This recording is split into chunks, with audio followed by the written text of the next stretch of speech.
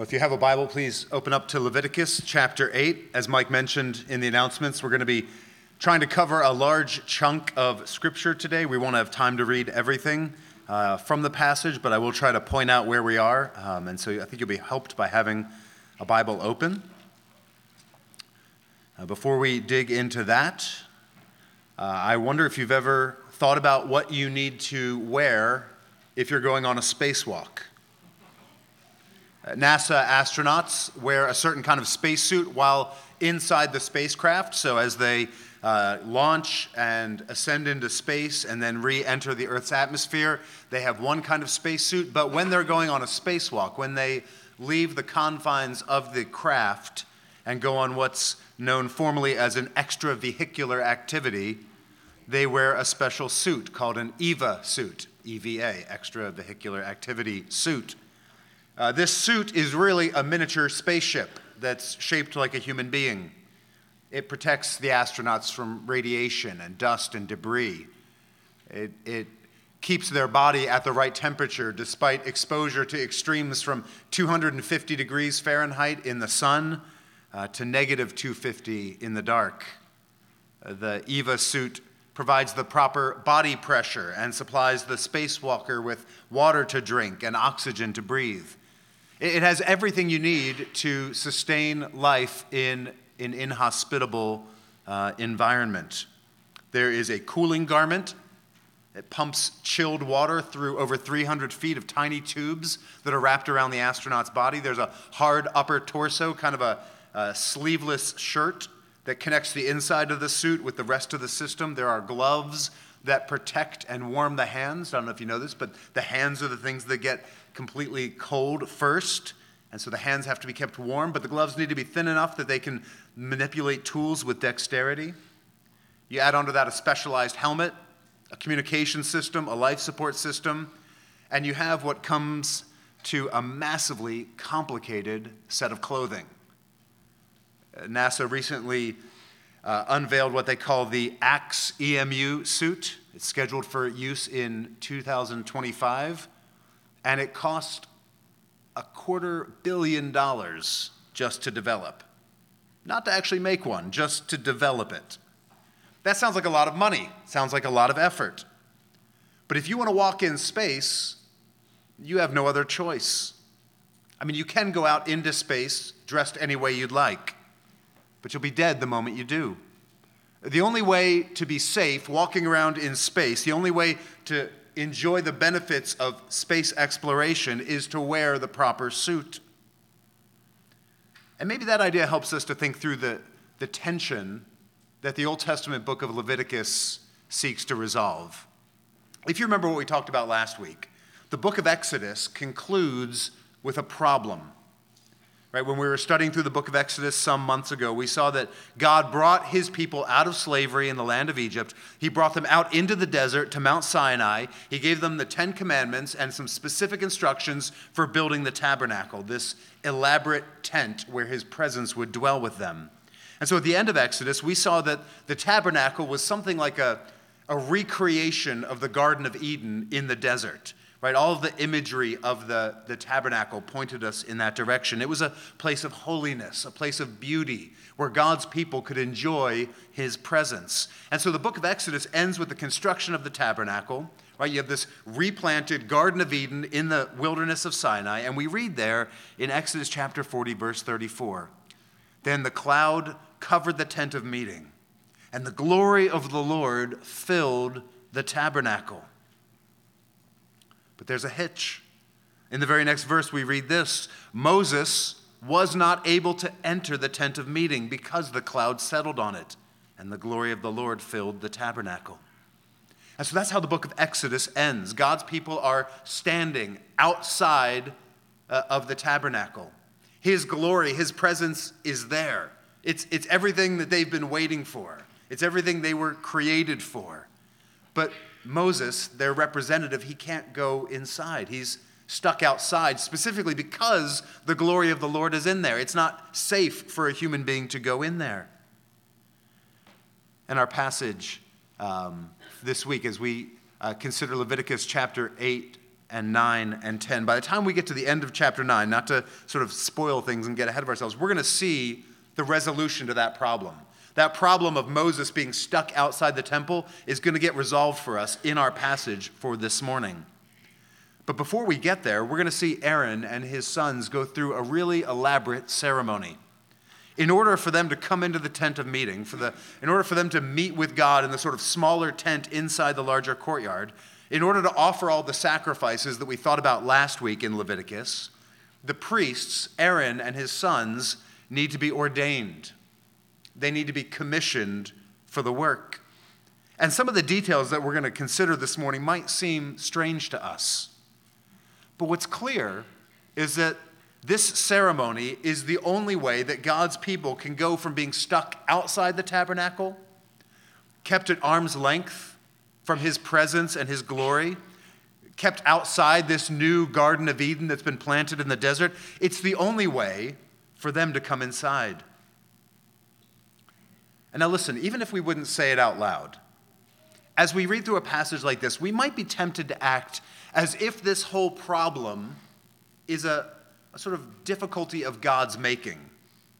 Right? We might look at all the ceremonies, the rituals, the sacrifices, right, which God says are absolutely necessary for a human being to come into his presence, and we might think that they point to some kind of character defect in God. Like, God, what gives? Why are you so picky?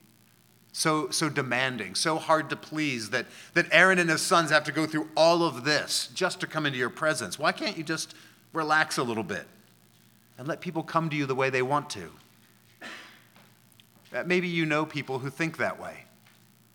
People who think that, well, if God is love, that means I can relate to him any way I want to. Maybe you feel that way yourself. That you really don't need the Bible because you've got your own path to God. You can find your own way inside that tent, so to speak. But friends, what we're going to see very clearly this morning from our passage in Scripture is that the only way into the presence of God, right, the only way back into the very thing for which we were created, the place where we experience the blessings of paradise, the only way into the presence of God is through the way that he has opened up and the way that he has revealed. It's like this. If you want to walk on the moon, it's not the moon's fault that you weren't built for it. It's not the moon's fault that you're going to need to wear a complicated suit. If you want to look directly into the sun, it's hardly a defect in the sun that you can't handle that kind of brilliance, right? That you're going to need to use some kind of solar filters. Friends, if you want to come to God, you have to know that sinful people weren't built for that kind of experience, any more than you were built to walk on the moon or stand in the middle of a raging wildfire. And so it's not something wrong with God. Let's get that clear at the outset. Something's wrong with us. God, in his great love, has provided you with a spacesuit to wear.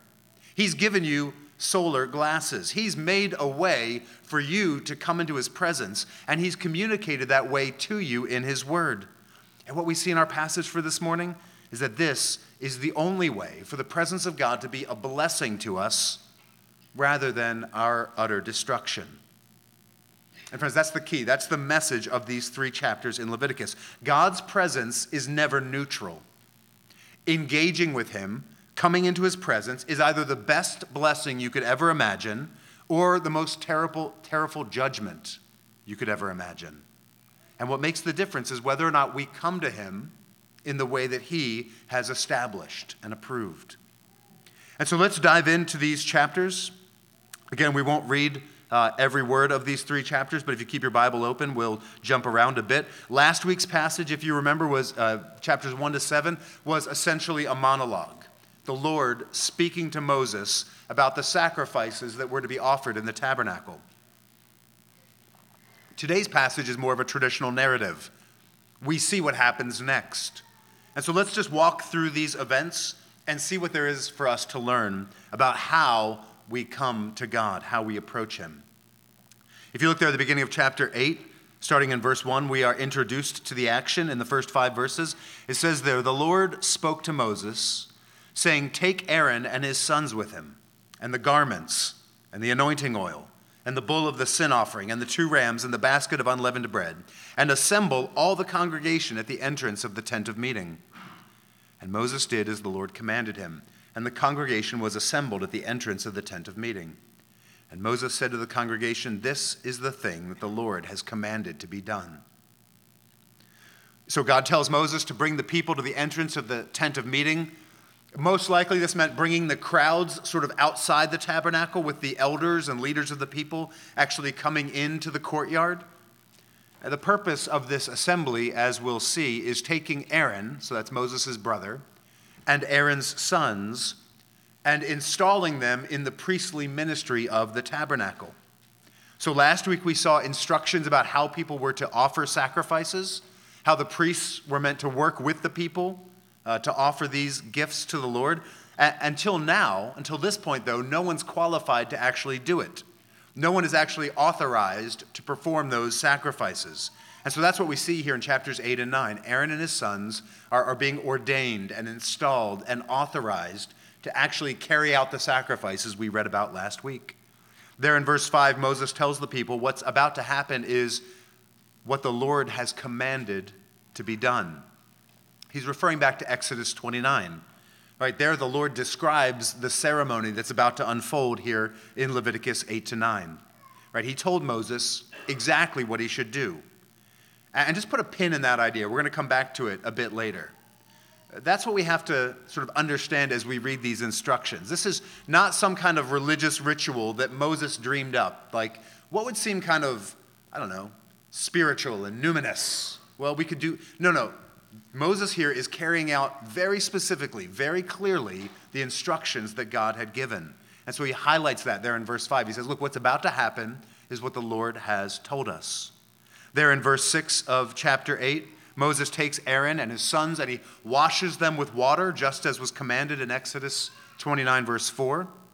There in verses 7 to 9 of chapter 8, he takes the high priestly garments that the Lord had described in Exodus 28, and he puts them on Aaron, just as God had said in Exodus 29, verses 5 to 6.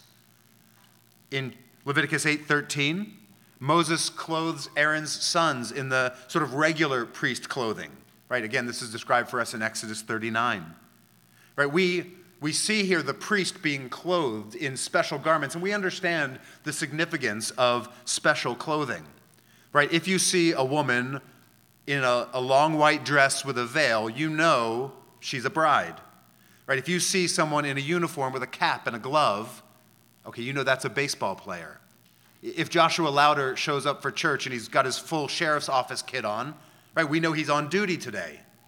Right here, the high priest is dressed in a way that shows he's sort of installed in a certain office.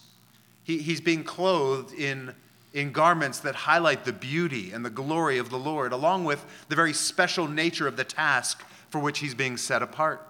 And so these clothes are put on the priest and on the high priest. Everyone's dressed for the part, and it's time now for the next step in the ritual. There in verses 10 to 11 of chapter 8, Moses sprinkles the tabernacle and all the utensils in it with a special oil. That oil is described for us in Exodus 30. It was olive oil mixed with cinnamon and other aromatic spices. There in verse 12, he takes some of that same oil and he pours it on Aaron. In verse 30, he takes that oil and some of the blood of the altar and he sprinkles it on Aaron's garments and on the garments of his son. And what we're told there is that the purpose of the oil was to consecrate things. That is to say, to set them apart for holy use. It's a way of showing that this tent, this altar, this utensil, this basin, these men, they're not common, they're not ordinary. They've been designated for a special holy purpose. At that point, we see a series of sacrifices being offered. So these are some of the same sacrifices we saw described last week. But they're not being offered by the priests, because again, the priests aren't finished being installed yet. Moses is the one who offers these sacrifices. It's sort of Moses' last priestly act before he hands over the baton of authority to his brother Aaron. Moses is God's appointed mediator. He offers these sacrifices to install Aaron and his sons so that they could then take over the work. In chapter 8, verses 14 to 17, we see Moses offers the sin offering.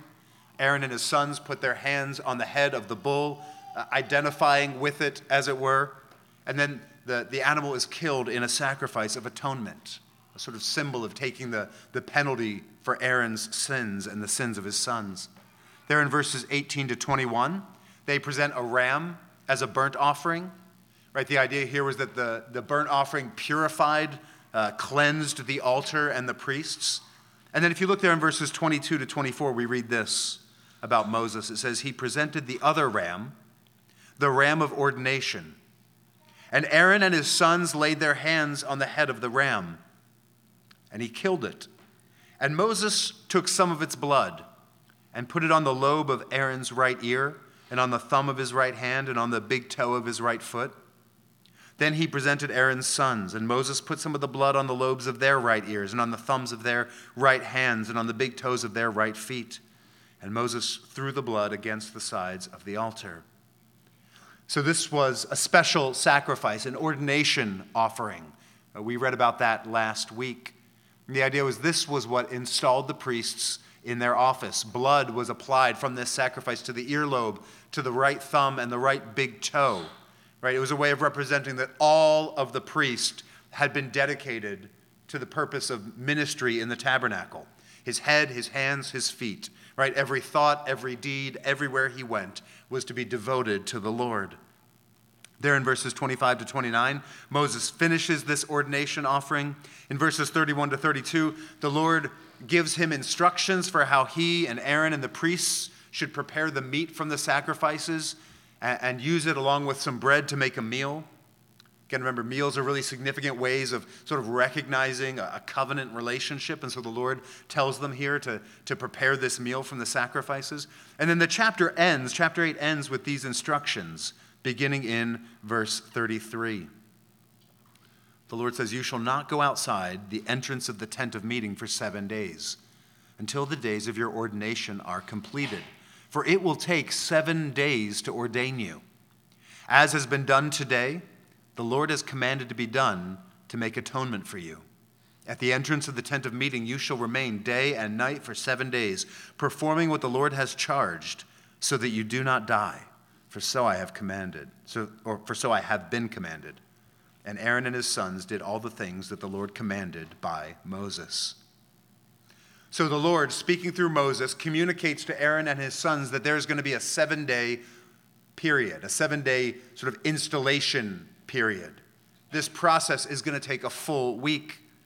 In the meantime, they cannot go into the tent of meeting, into the presence of the Lord. They have to stay in the outer courtyard at the entrance. Right? They have to perform, according to verse 35, these same rituals of cleansing and atonement over and over. It's almost as if their presence in the tabernacle has a defiling effect.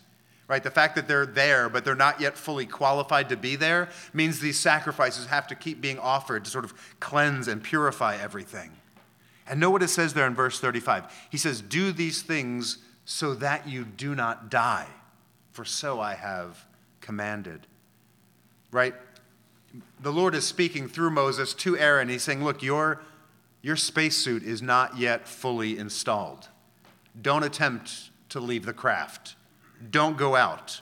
Your ordination is not complete. You cannot come into my presence yet. There in verse 36, we read that Aaron and his sons do everything that the Lord had commanded. As chapter 9 opens, those 7 days of waiting are complete. So in chapter 9, verse 1, Moses calls to Aaron and the sons of Aaron and the elders of Israel, and he authorizes Aaron to begin the sacrificial system, to begin the sort of daily sacrifices. And so here it is. It's about to start. It's about to begin. So we read there in chapter 9, verses 5 to 6 about the people of Israel. And they brought what Moses commanded in front of the tent of meeting, and all the congregation drew near and stood before the Lord. And Moses said, this is the thing that the Lord commanded you to do, that the glory of the Lord may appear to you. In verses 7 to 21 of chapter 9, we see Aaron bringing all of the sacrifices that were appointed last week. So in verses 8 to 11, he brings a sin offering for himself. In verses 12 to 14, he brings a burnt offering for the people. In verses 15 to 16, he brings a sin offering for the people, Verse 17, a grain offering. And then finally, in verses 18 to 21, he offers a peace offering. And so when all of that's complete, all of these initial sacrifices were finished, we read there in verse 22, then Aaron lifted up his hands toward the people and blessed them. And he came down from the sin offering and the burnt offering and the peace offerings. And Moses and Aaron went into the tent of meeting. And when they came out, they blessed the people. And the glory of the Lord appeared to all the people. And fire came out from before the Lord and consumed the burnt offering and the pieces of fat on the altar. And when all the people saw it, they shouted and fell on their faces. So Aaron comes down from the sort of elevated altar where he was making these offerings, and he and Moses go into the tent of meeting. He goes for his first spacewalk. Moses has done it before, but it's the first time for Aaron. And the question is his suit up to the task? Did those sacrifices go the way they were supposed to go? You feel the tension. The answer is a resounding yes. They come out of the tent there in verse 23, which indicates that Aaron did not die. These sacrifices were acceptable to God. The torch, it seems, has passed indeed from Moses to Aaron. The high priest is now authorized to perform these sacrifices. So we see there at the end of verse 22 that the glory of the Lord appears to all the people, not just to Moses, not just to the priests, but to all the people. The way that it's recorded there for us is so matter of fact. It's easy to sort of miss the drama of the moment. Remember this, the glory of the Lord appearing to the people, this was the point of the sacrifices. So if you look back in verse 4 of chapter 9, Moses says, the sacrifice is offered because today the Lord will appear to you. In verse 6, he says, do these things so that the glory of the Lord might appear to you. And then, in fact, that's exactly what happens at the end of the chapter. It feels like this is actually the high point. This is the thing to which everything has been building. Right? God has made a nation out of Abraham's descendants. They've been delivered from slavery in Egypt. They have the law, and now they have a fully functioning sacrificial system that will provide for their atonement so that the glory of God can be manifest among them. Right, if we look at the appearances of the glory of the Lord in the book of Exodus and we sort of take those as our guide, then what we have here in chapter 9 is a fiery cloud descending on the tent. Right, the emphasis is on the presence of God, that he is with his people. There in verse 24, fire, it says, comes out from before the Lord and consumes all the burnt offerings. And that sounds terrifying, but in reality, it's a good thing. It was a sign that these sacrifices that had been offered on the altar were accepted by the Lord. And so look at the end result. There in verse 23, we see Moses and Aaron. They bless the people. So we don't know the exact content of that blessing, but it may very well be the same priestly blessing that we see described in Numbers chapter 6. So we read there in Numbers 6, starting in verse 22. The Lord spoke to Moses, saying, speak to Aaron and his sons, saying, thus you shall bless the people of Israel. So this is the blessing that the Lord gives to Aaron and his sons that they should use to bless the people. You shall say to them, the Lord bless you and keep you. The Lord make his face shine upon you. That's glory imagery there. And be gracious to you. The Lord lift up his countenance upon you. That's presence language, right? To be before someone's countenance or face is to be in their presence. The Lord lift up his countenance upon you and give you peace. So shall they put my name upon the people of Israel, and I will bless them. So it may well be that that's the blessing that Aaron offers here to the people. But if not, it probably had something of the same content. We read here at the end of Leviticus 9, the people are blessed. They shout in verse 24, and they fall on their faces. And I think that from context, we should understand that shout not as a shout of abject terror, but as one of joy and awe and triumph. They fall on their faces, and they worship their God who is with them.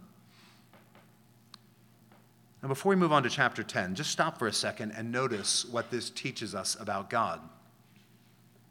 I think the thing that might strike us first and foremost is the holiness and the glory and the otherness of God. And that's certainly right. The whole sacrificial system emphasizes the fact that sinners are not safe in the presence of God. Right? It takes a whole week of sacrifices just to get Aaron ready to come before the Lord. Right? It's not hard to get the point of the fire and the glory. Right? The Lord is not like us. In his power, in his purity, in his holiness, he is far more intense than the sun. You would find it much easier to wander in uninvited to the Oval Office, to stroll into Buckingham Palace, than you would find it to go into the presence of the Lord without an invitation. But the big news here, I think, is not just that God is holy and glorious. The really big shock is how clearly and unmistakably he invites us to come to him. The headline here is not just that it's hard to go into God's presence. The headline is that he wants you in his presence. He wants you to come to him. He wants you to know him. He wants you to enjoy him. He wants you to be blessed by him. The problem, I think, for us as we read a passage like this is we don't really have such a great sense of why that's a big deal. We might not be conscious of it, but there is a deep longing in the human heart to be in the presence of God, to be satisfied with his perfection. That only makes sense in light of the Bible's storyline. Right? According to the Bible, Adam and Eve, the first human beings, were created to live in an immediate relationship with their God. Right? God walks with them. He talks with them. Right? And at creation, what we see is that God looks out over everything he made, including human beings, and he declares that it's good. He sees that it's pleasing. But when mankind fell into sin, we forfeited that divine blessing, that divine benediction. Right? We no longer hear God's approval spoken over us.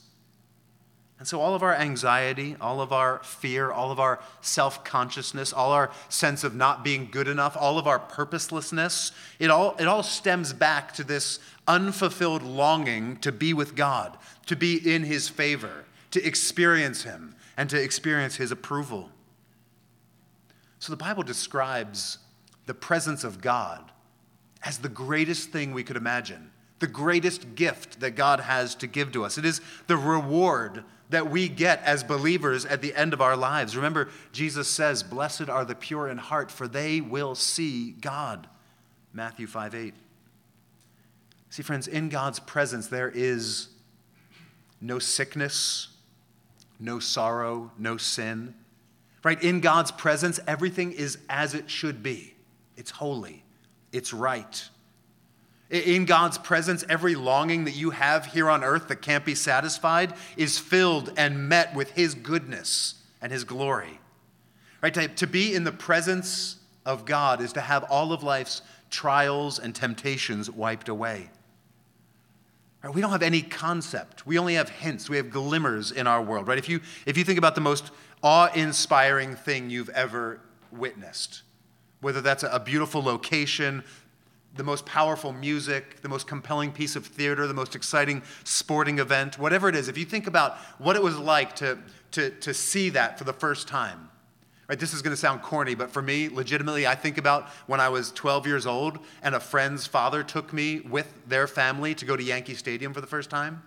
And we walked out through the tunnel, and I saw the green grass and the white NY painted on the back and the banners hanging up, and I was gobsmacked, right? Now think, whatever it is for you, think about just how tiny and how derivative, a little splinter of God's glory that thing is, right? Because God's the one who made it, right? It's meant to point you beyond itself to a much greater, more captivating love and presence. To be in God's presence is to have everything you've ever longed for in this world. Right? It's far more than any poet could ever describe. It's better than any musician could ever point us to. No artist can fully capture this glory, right? The good news is God's presence is everything we've longed for, and he wants us to be in it. He's made a way for people to come and experience that. Imperfectly in this life, but truly. And then permanently, perfectly, eternally with him forever. There's nothing outside of God that compels him to make it possible for us to come to him. Right? Just stop and think about that for a second. Nothing forces God's hand to go to such great lengths to make it possible for us to be in his presence. He would have been perfectly within his rights just to say, you rebelled, you're out of luck. Right? You're outside forever. But because God loves us, because of who he is, because he is so good, he wants us to enjoy him forever. Right? If he weren't like that, if he didn't care, if he wasn't willing for us to come and be restored to him, you and I would be shut out. That is hell. No beauty, no delight, no health, no prosperity, no hope, no joy for all eternity. So here in Leviticus 9, God has provided his people with a temporary and provisional experience of that joy, of the glory of his presence. He has, as we said, replanted the Garden of Eden in the desert, and he is dwelling amongst his people. He is with them as their God. He will protect them and provide for them, and they will delight in him. And so they shout, and they're blessed, and they fall down on their faces and worship. And you almost want the Old Testament to stop in Leviticus 9. Right? It's like the end of a movie. The music swells. All the main characters that you've come to love are happy. Right? And they're just going to kind of ride off into the sunset and live happily ever after. But that's not how life in a fallen world works. And Leviticus 10 comes after Leviticus 9. And so look at what we read right there in the very first verse of Leviticus 10. Going all the way down to verse 7. Now, Nadab and Abihu, the sons of Aaron, each took his censer and put fire in it and laid incense on it and offered unauthorized fire before the Lord, which he had not commanded them. And fire came out from before the Lord and consumed them, and they died before the Lord. Then Moses said to Aaron, "This is what the Lord has said. Among those who are near me, I will be sanctified, and before all the people, I will be glorified." And Aaron held his peace. And Moses called Mishael and Elzaphan, the sons of Uzziel, the uncle of Aaron, and said to them, "Come near. Carry your brothers away from the front of the sanctuary and out of the camp." So they came near and carried them in their coats out of the camp, as Moses had said. And Moses said to Aaron and Eleazar and Ithamar his sons, "Do not let the hair of your heads hang loose, and do not tear your clothes, lest you die, and wrath come upon all the congregation. But let your brothers, the whole house of Israel, bewail the burning that the Lord has kindled. And do not go outside the entrance of the tent of meeting, lest you die, for the anointing oil of the Lord is upon you." And they did according to the word of Moses. At the end of chapter 10, we find that these events took place on the very same day. Aaron's two oldest sons, Nadab and Abihu, go in and they offer, according to verse 1, unauthorized fire before the Lord. It's not clear exactly what that means. The word unauthorized is sometimes translated as strange or foreign. Right? They put something on the altar of the Lord that doesn't belong there, something not what the Lord had commanded. Some have speculated that they were drunk. There in verses 8 to 9 of chapter 10, the Lord warns Aaron that priests are not to drink strong wine. Kind of comes out of nowhere, so some have speculated maybe that was in response to what his sons had done. But in any event, God had specifically warned against offering this kind of strange offering. Back in Exodus chapter 30, verse 9, we see these same words about unauthorized or strange fire. And the consequences here in chapter 10 are swift and terrifying. What we see is chapter 10 is a kind of upside-down version of chapter 9. In chapter 9, fire comes out from before the Lord and consumes the sacrifices. Here in chapter 10, fire comes out from before the Lord and consumes the priests. Just as the glory of the Lord was present with the people at the end of chapter 9, so the Lord says to Aaron through Moses there in verse 3, among those who are near me, I will be sanctified, and before all the people, I will be glorified. Right? It is a strong warning to the high priest. If you don't treat me as holy, as sanctified by your actions, by keeping my commands, I will use your death to make it clear that I am such. Right? If you don't treat my presence as glorious, I will make it clear through your death. Now, I wonder how you respond to that story. Again, I think if we're honest, some of us might be tempted to think poorly of the Lord. Right? If you're a Christian, you might read this and feel uncomfortable. I mean, you have no choice but to accept it. It's not like you're going to chuck your entire faith overboard over one story. But it does seem kind of cruel, doesn't it? I mean, wouldn't you prefer that God wasn't like this?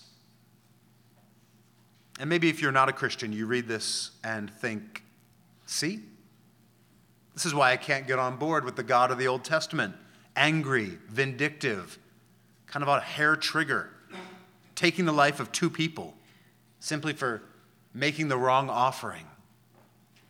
I think those responses, if maybe you identify with some version of either one of those two things, I think those responses are actually really, really helpful. Right? If you're feeling something like that, and I'll be honest, my gut reaction was somewhere like that, then just take a second and listen to yourself. That impulse, that reaction that we have to this story is a perfect example of why sinful people can't be in the presence of a holy God. The fact that God views their disrespect and presumption as a capital crime, and we kind of sympathize with them, it shows the problem, doesn't it? It shows why you and I aren't fit for paradise, why we're not able to live in God's presence. Right? If we were allowed in as we are, we would ruin it. We'd bring our sin, our lack of concern for holiness, our disregard for God's glory in with us, and we would spoil it. Look there in verse 3. Aaron keeps his peace, it says. He's just lost two of his sons, but he remains silent in the face of the Lord's judgment. In verses 4 to 5, they have Aaron's cousins come and get the bodies and carry them out, presumably because the priests would be unclean if they touched these dead bodies. Lord willing, next week we'll think about these laws of cleanliness. But a dead body is ritually unclean, and so the priests can't touch it. There in verses 6 to 7 of chapter 10, Moses warns Aaron. He says basically, look, you're in the presence of the Lord here. Don't do something stupid. He tells him, don't go outside the tent. You've got the anointing oil on you. Don't tear your clothes there in verse 6. Don't wail for your son. Let the people outside mourn what's happened. And then in verse 7, they do, it says, what the Lord commanded. And that leads to something of another seeming crisis at the end of the chapter. We won't spend much time on this, but in verses 12 to 15, Moses commands the surviving priests about the way they were to eat the sacrifices. So remember, eating the food was their privilege and their right. Then in verses 16 to 18, Moses gets angry because he thinks that the sons of Aaron haven't followed some of the Lord's instructions. Right? And again, that has really terrible consequences. There in verse 19, Aaron clarifies his understanding of the sacrifices that were offered. Right, depending on what kind of sacrifice you were offering for who you were or weren't supposed to eat it. He tells Moses, look, we didn't eat it because we understood it was this kind of sacrifice. There in verse 20, Moses is satisfied with that. They're not being disrespectful to the Lord. And so what is it that we learn from this incident, from the death of Aaron's two sons? Let me suggest two things as we conclude, two things that I think will help kind of tie these chapters together. First, we see the importance of living under the authority of God's word. From the very beginning, from creation, we see that humanity is meant to live by the word of God. So in the Garden of Eden, before sin enters the world, God condescends. He stoops to come down to Adam and Eve and to speak to them. Right? Think about that. God could have left them on their own to figure everything out. But he speaks. He interprets their world for them. He says, here's how you were made. Here's what you're for. Here's what you're supposed to do. Here's what you're not supposed to do. Thus, it comes as no surprise that the very first temptation to sin comes as an attack on God's word. The serpent asks Eve, did God really say? Can you really be confident in what God has said? Is that really the law? Are you really obligated to do whatever God says? It's no surprise when Satan tempts the Lord Jesus in the wilderness that he tries to twist God's word. And it's no surprise that Jesus rebuffs him by reminding him that man can't live by bread alone, but by every word that comes from the mouth of God. Here in Leviticus, we see God continues to speak. He continues to explain and instruct and call his people through his word. So just if you have your Bible open, just follow along with this. There at the beginning of chapter 8, the very first words are, the Lord spoke to Moses. There in verse 4, Moses did what the Lord commanded. He obeyed the Lord's words. In verse 5, Moses tells the people of Israel, this is what the Lord has commanded to be done. And then it becomes a drumbeat throughout these chapters. So in verse 9, it's as the Lord commanded Moses. Verse 13, as the Lord commanded Moses. Verse 17, as the Lord commanded Moses. Verse 21, as the Lord commanded Moses. Verse 29, as the Lord commanded Moses. There in verse 31, Moses tells Aaron to do what he commanded. Right, clearly because this is what the Lord had told Moses. Verse 34, the Lord has commanded. There in verse 36, a summary, Leviticus 8:36, and Aaron and his sons did all the things that the Lord commanded by Moses. Everything we see in chapter 8 is specifically a response to the word of God, the command of God. That in chapter 9, verse 5, they bring what Moses commanded. There in verse 6, this is what the Lord has commanded. Verse 7, it's as the Lord has commanded. Verse 10, as the Lord commanded. Verse 21, as Moses commanded. Right? Do you get the impression that this is important? Right? That's what frames the death of Aaron's two sons for us. They did something, we're told, other than what the Lord has commanded. God's people listen to his word. God's people are shaped and ruled over by his word. And brothers and sisters, this is crucial for us as a congregation. This is, in many ways, the very heart of the disagreement between Protestants and the Roman Church. Right? The Roman Church asserts other authorities, the authority of the Pope, the authority of tradition, and holds those things up next to and sometimes even over the Word of God. But we understand that God's people have always been created and shaped and formed and ruled over by his word. We live our lives, we worship God according to the commandment of the Lord, as it says here. Brothers and sisters, we can't rely on anything else. We can't rely on our society anymore. We can't rely on cultural influencers, our government, educational institutions, the media, the internet, our friends. We can't even, again, to commit the highest blasphemy you can commit these days, you can't even rely on your own heart. None of those things are qualified. None of them have the authority to interpret the world for us and rule over us and command our obedience like the Word of God does. Perhaps the most important question you can answer this morning, the thing that will shape your life now and for all eternity more than anything else, is whether or not you will listen to the Word of God and do what he commands. Right? This passage from Leviticus shows us there is blessing when we draw near to the presence of God according to his word. And there is terrible judgment if we disregard it. And that brings us to the second thing for us to see. That is that in these chapters, we see a beautiful picture of the work of the Lord Jesus. I think it's obvious by the end of chapter 10 why this system of sacrifices is temporary and provisional. The Levitical system left everyone on a razor's edge. constantly offering sacrifices for their own sins, hoping that they would get it right. Right? You see Moses' panic at the end of chapter 10 when he thinks that Aaron and his sons have messed up. Right? Leviticus 8 to 10 leaves us wishing that there was a sacrifice so perfect that it could just be offered once for all, rather than having to continually go through this process. Leviticus 8 to 10 leaves us wishing for a priest so perfect that he could bring us into the presence of God without any fear that we're going to mess it up. And brothers and sisters, that's exactly who the Lord Jesus is and what he came to do. Right, as we read earlier in our service from Hebrews chapter 7, he is the perfect high priest. The author of Hebrews in chapter 7, verse 26 says he's holy, innocent, unstained. He did not need to offer sacrifices for his own sins the way that Aaron did.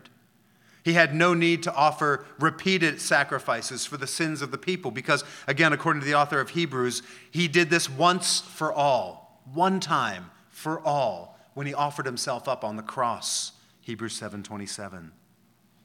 Jesus rose from the dead.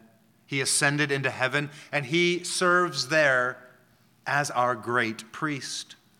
Right, the tabernacle in Leviticus, it's a shadow of a heavenly reality.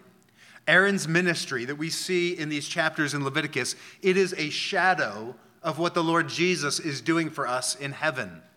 He appears there in the presence of God, not offering sacrificed bulls, but he's there on the basis of his perfect sacrifice for us.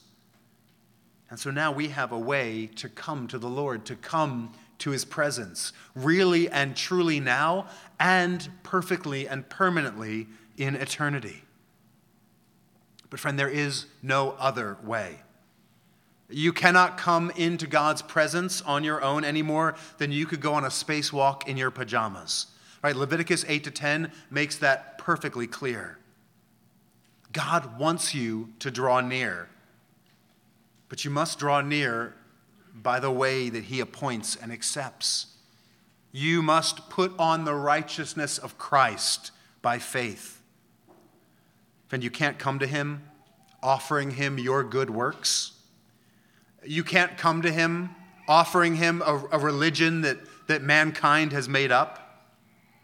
God calls you to draw near to him, to experience the blessing of his presence only through the finished work of Jesus on the cross. And when we come that way, we have no fear. We have no guilt. We have an assurance of acceptance, an assurance of God's presence. And friends, you realize that's what we're doing when we come to the Lord's Supper.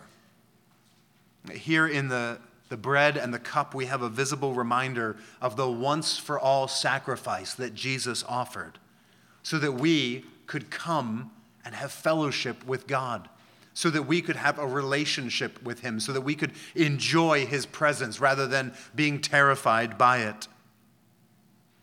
When we come in faith, we are obeying the command of the Lord, saying, you have opened up this way for us, and we delight in it. And before we come to the table, it's appropriate for us to take time to examine our lives. That's Paul's encouragement to the church at Corinth. In 1 Corinthians chapter 11, verse 28, he says, let a person examine himself then, and so eat of the bread and drink of the cup. This supper is for all those who have repented of their sins and put their trust in Christ, who have demonstrated that by obeying the command of Christ to be baptized. It's for every follower of Christ who's connected to a gospel-believing church through membership. Brothers and sisters, the invitation to come to this table is a gracious one. It is extended to you not on the basis of any good thing that you've done, but because of what the Lord Jesus has done for you. So to be perfectly clear, the Lord's table is not a performance review. This is not an opportunity for you to look at your week and see how well you've done, see what feelings of guilt and unworthiness you might have, and decide whether you clear the bar to come take the Lord's Supper. This is a meal for anyone who is a sinner saved by grace. But with that said, it's not something we should take lightly. Again, Leviticus 8 to 10 reminds us of that. So if you know yourself not to be a Christian, then this meal is not for you, at least not yet. So instead of coming forward, use this time to think about your need for a Savior, for a priest who will go on your behalf into the presence of God. If you claim to be a follower of Christ, but your life is marked by sin that you have no intention of ever turning from, if you insist on holding on to bitterness against your brother or sister in Christ, then do what a Christian does and repent of your sin. Turn from it. Confess it to the Lord. Turn your back on it, and then come to the Lord's table. This is a meal for repentant sinners. And so what we'll do now is take time to examine ourselves. We'll have a moment of quiet reflection, and then I will lead us in a prayer of corporate confession, and then we'll sing and celebrate together. Let's pray.